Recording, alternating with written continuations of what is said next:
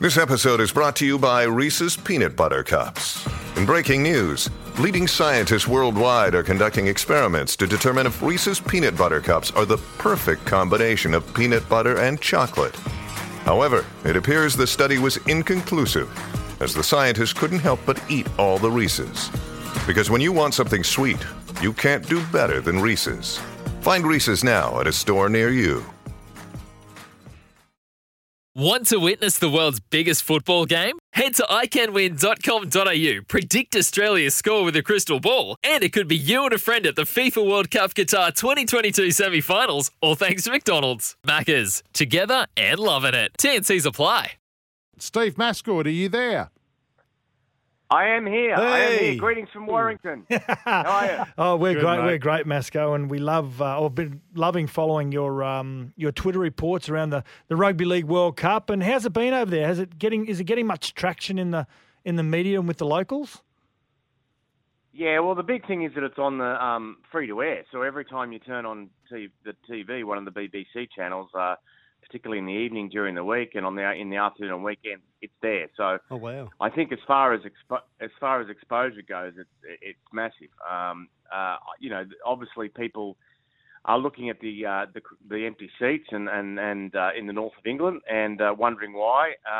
And that's, I guess, down to the ticket. Well, basically, it's down to the pricing structure of the tickets from 2 years ago, isn't it? Which was before there was this cost of living crisis, and also they wanted to go into bigger stadia. So the minimum size stadia is 9,500 capacity, up to obviously 52,000 up in Newcastle and down at the Emirates and stuff like that.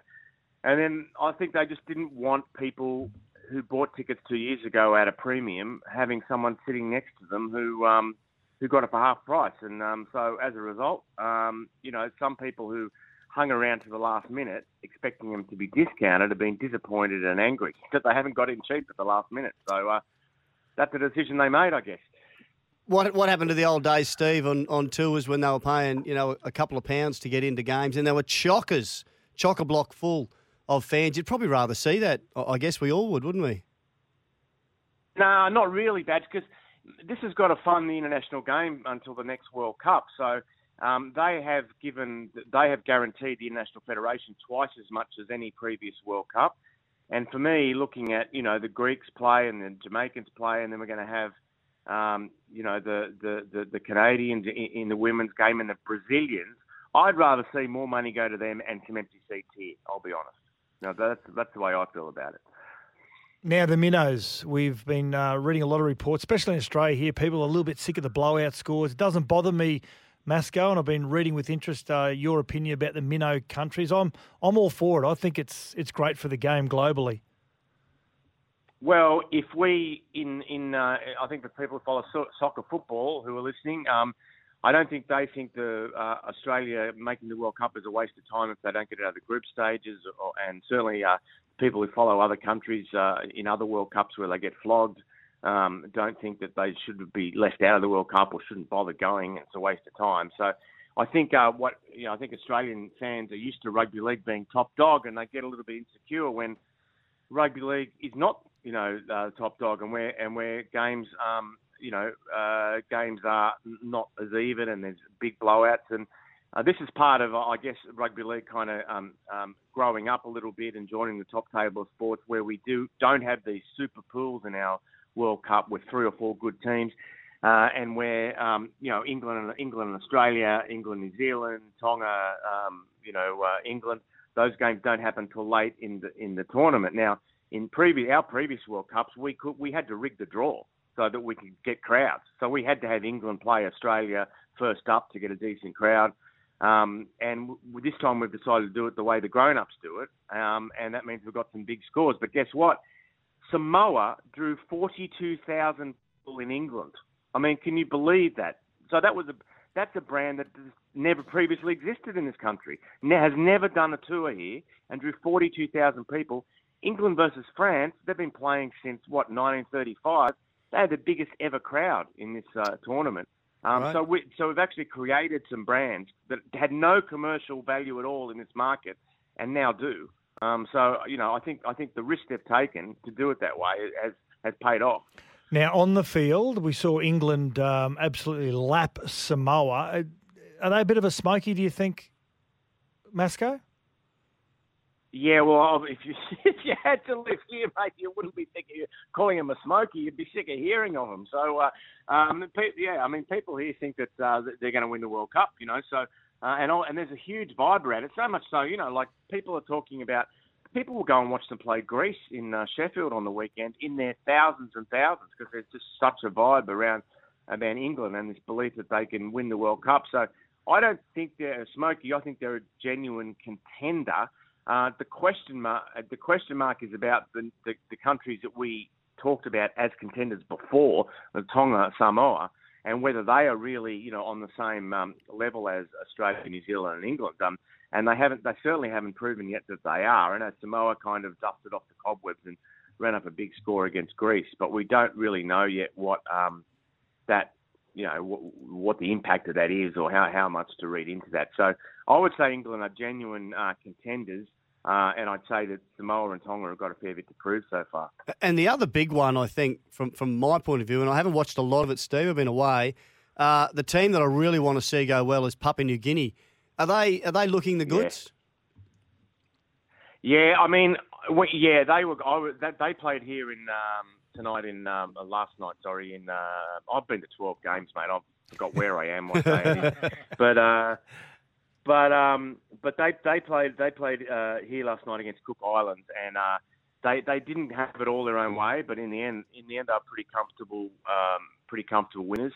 And they certainly look, they look as good as Tonga, Samoa. Now that doesn't mean they're contenders to win the competition, but they seem to have a really good sort of internal theme about Kumul's on the rise and showing people that there should be more Papuans playing in Super League and the NRL, and that they're improving. So they're definitely on the rise. I walked in. I've got to say the one thing that going to 12 games or whatever does for you guys is it keeps you out of the pub because you're just always going from one town to the next. And there's no game tomorrow, so I went in the pub last night over the road, and I was actually just finishing uploading a video. That's the truth.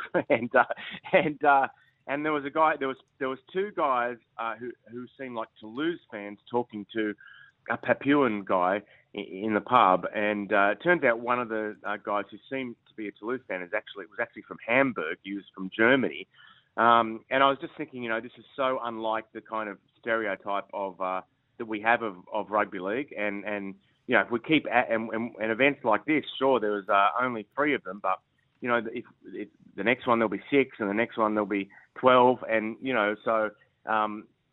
And I think we've got to remember that we didn't have a World Cup before 1995, and then we only had 10 teams. And if we decide that we're only going to have 8 now, then there'll never be an extra Frenchman and an extra Papuan in that pub. And eventually, after we're all dead, there'll be 100 and 200. And I think the people running the sport have to keep that in mind and stay on track and realise that the criticism is mainly just there to get engagement and to get clicks. Great point.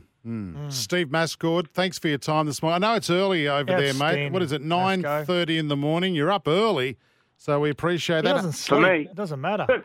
I know. But mate, it's only the second day since it started with no matches, so wouldn't you stay in bed an extra hour? Absolutely. Mate, I was surprised I got a text back from you. Don't you worry about that. Hey, how's your, before we let you go, how's your book, Two Tribes, the book about rugby league's divided year? How's that going?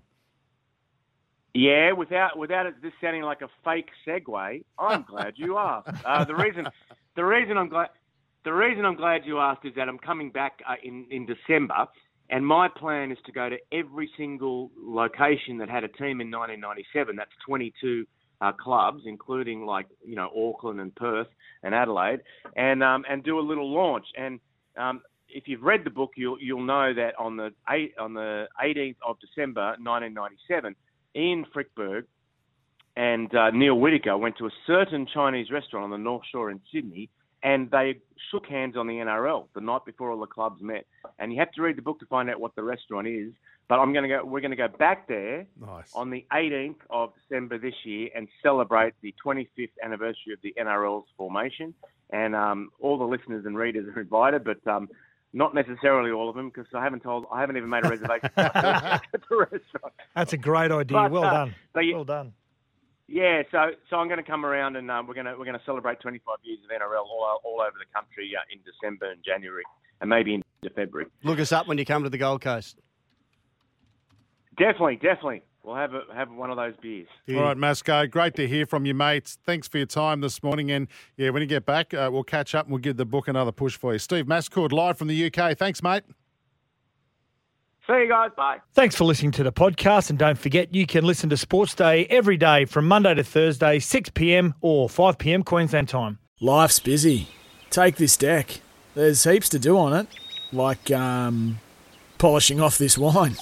That's tough. Life's pretty good with a Trex deck. Composite decking with no hard maintenance. Trex, the world's #1 decking brand.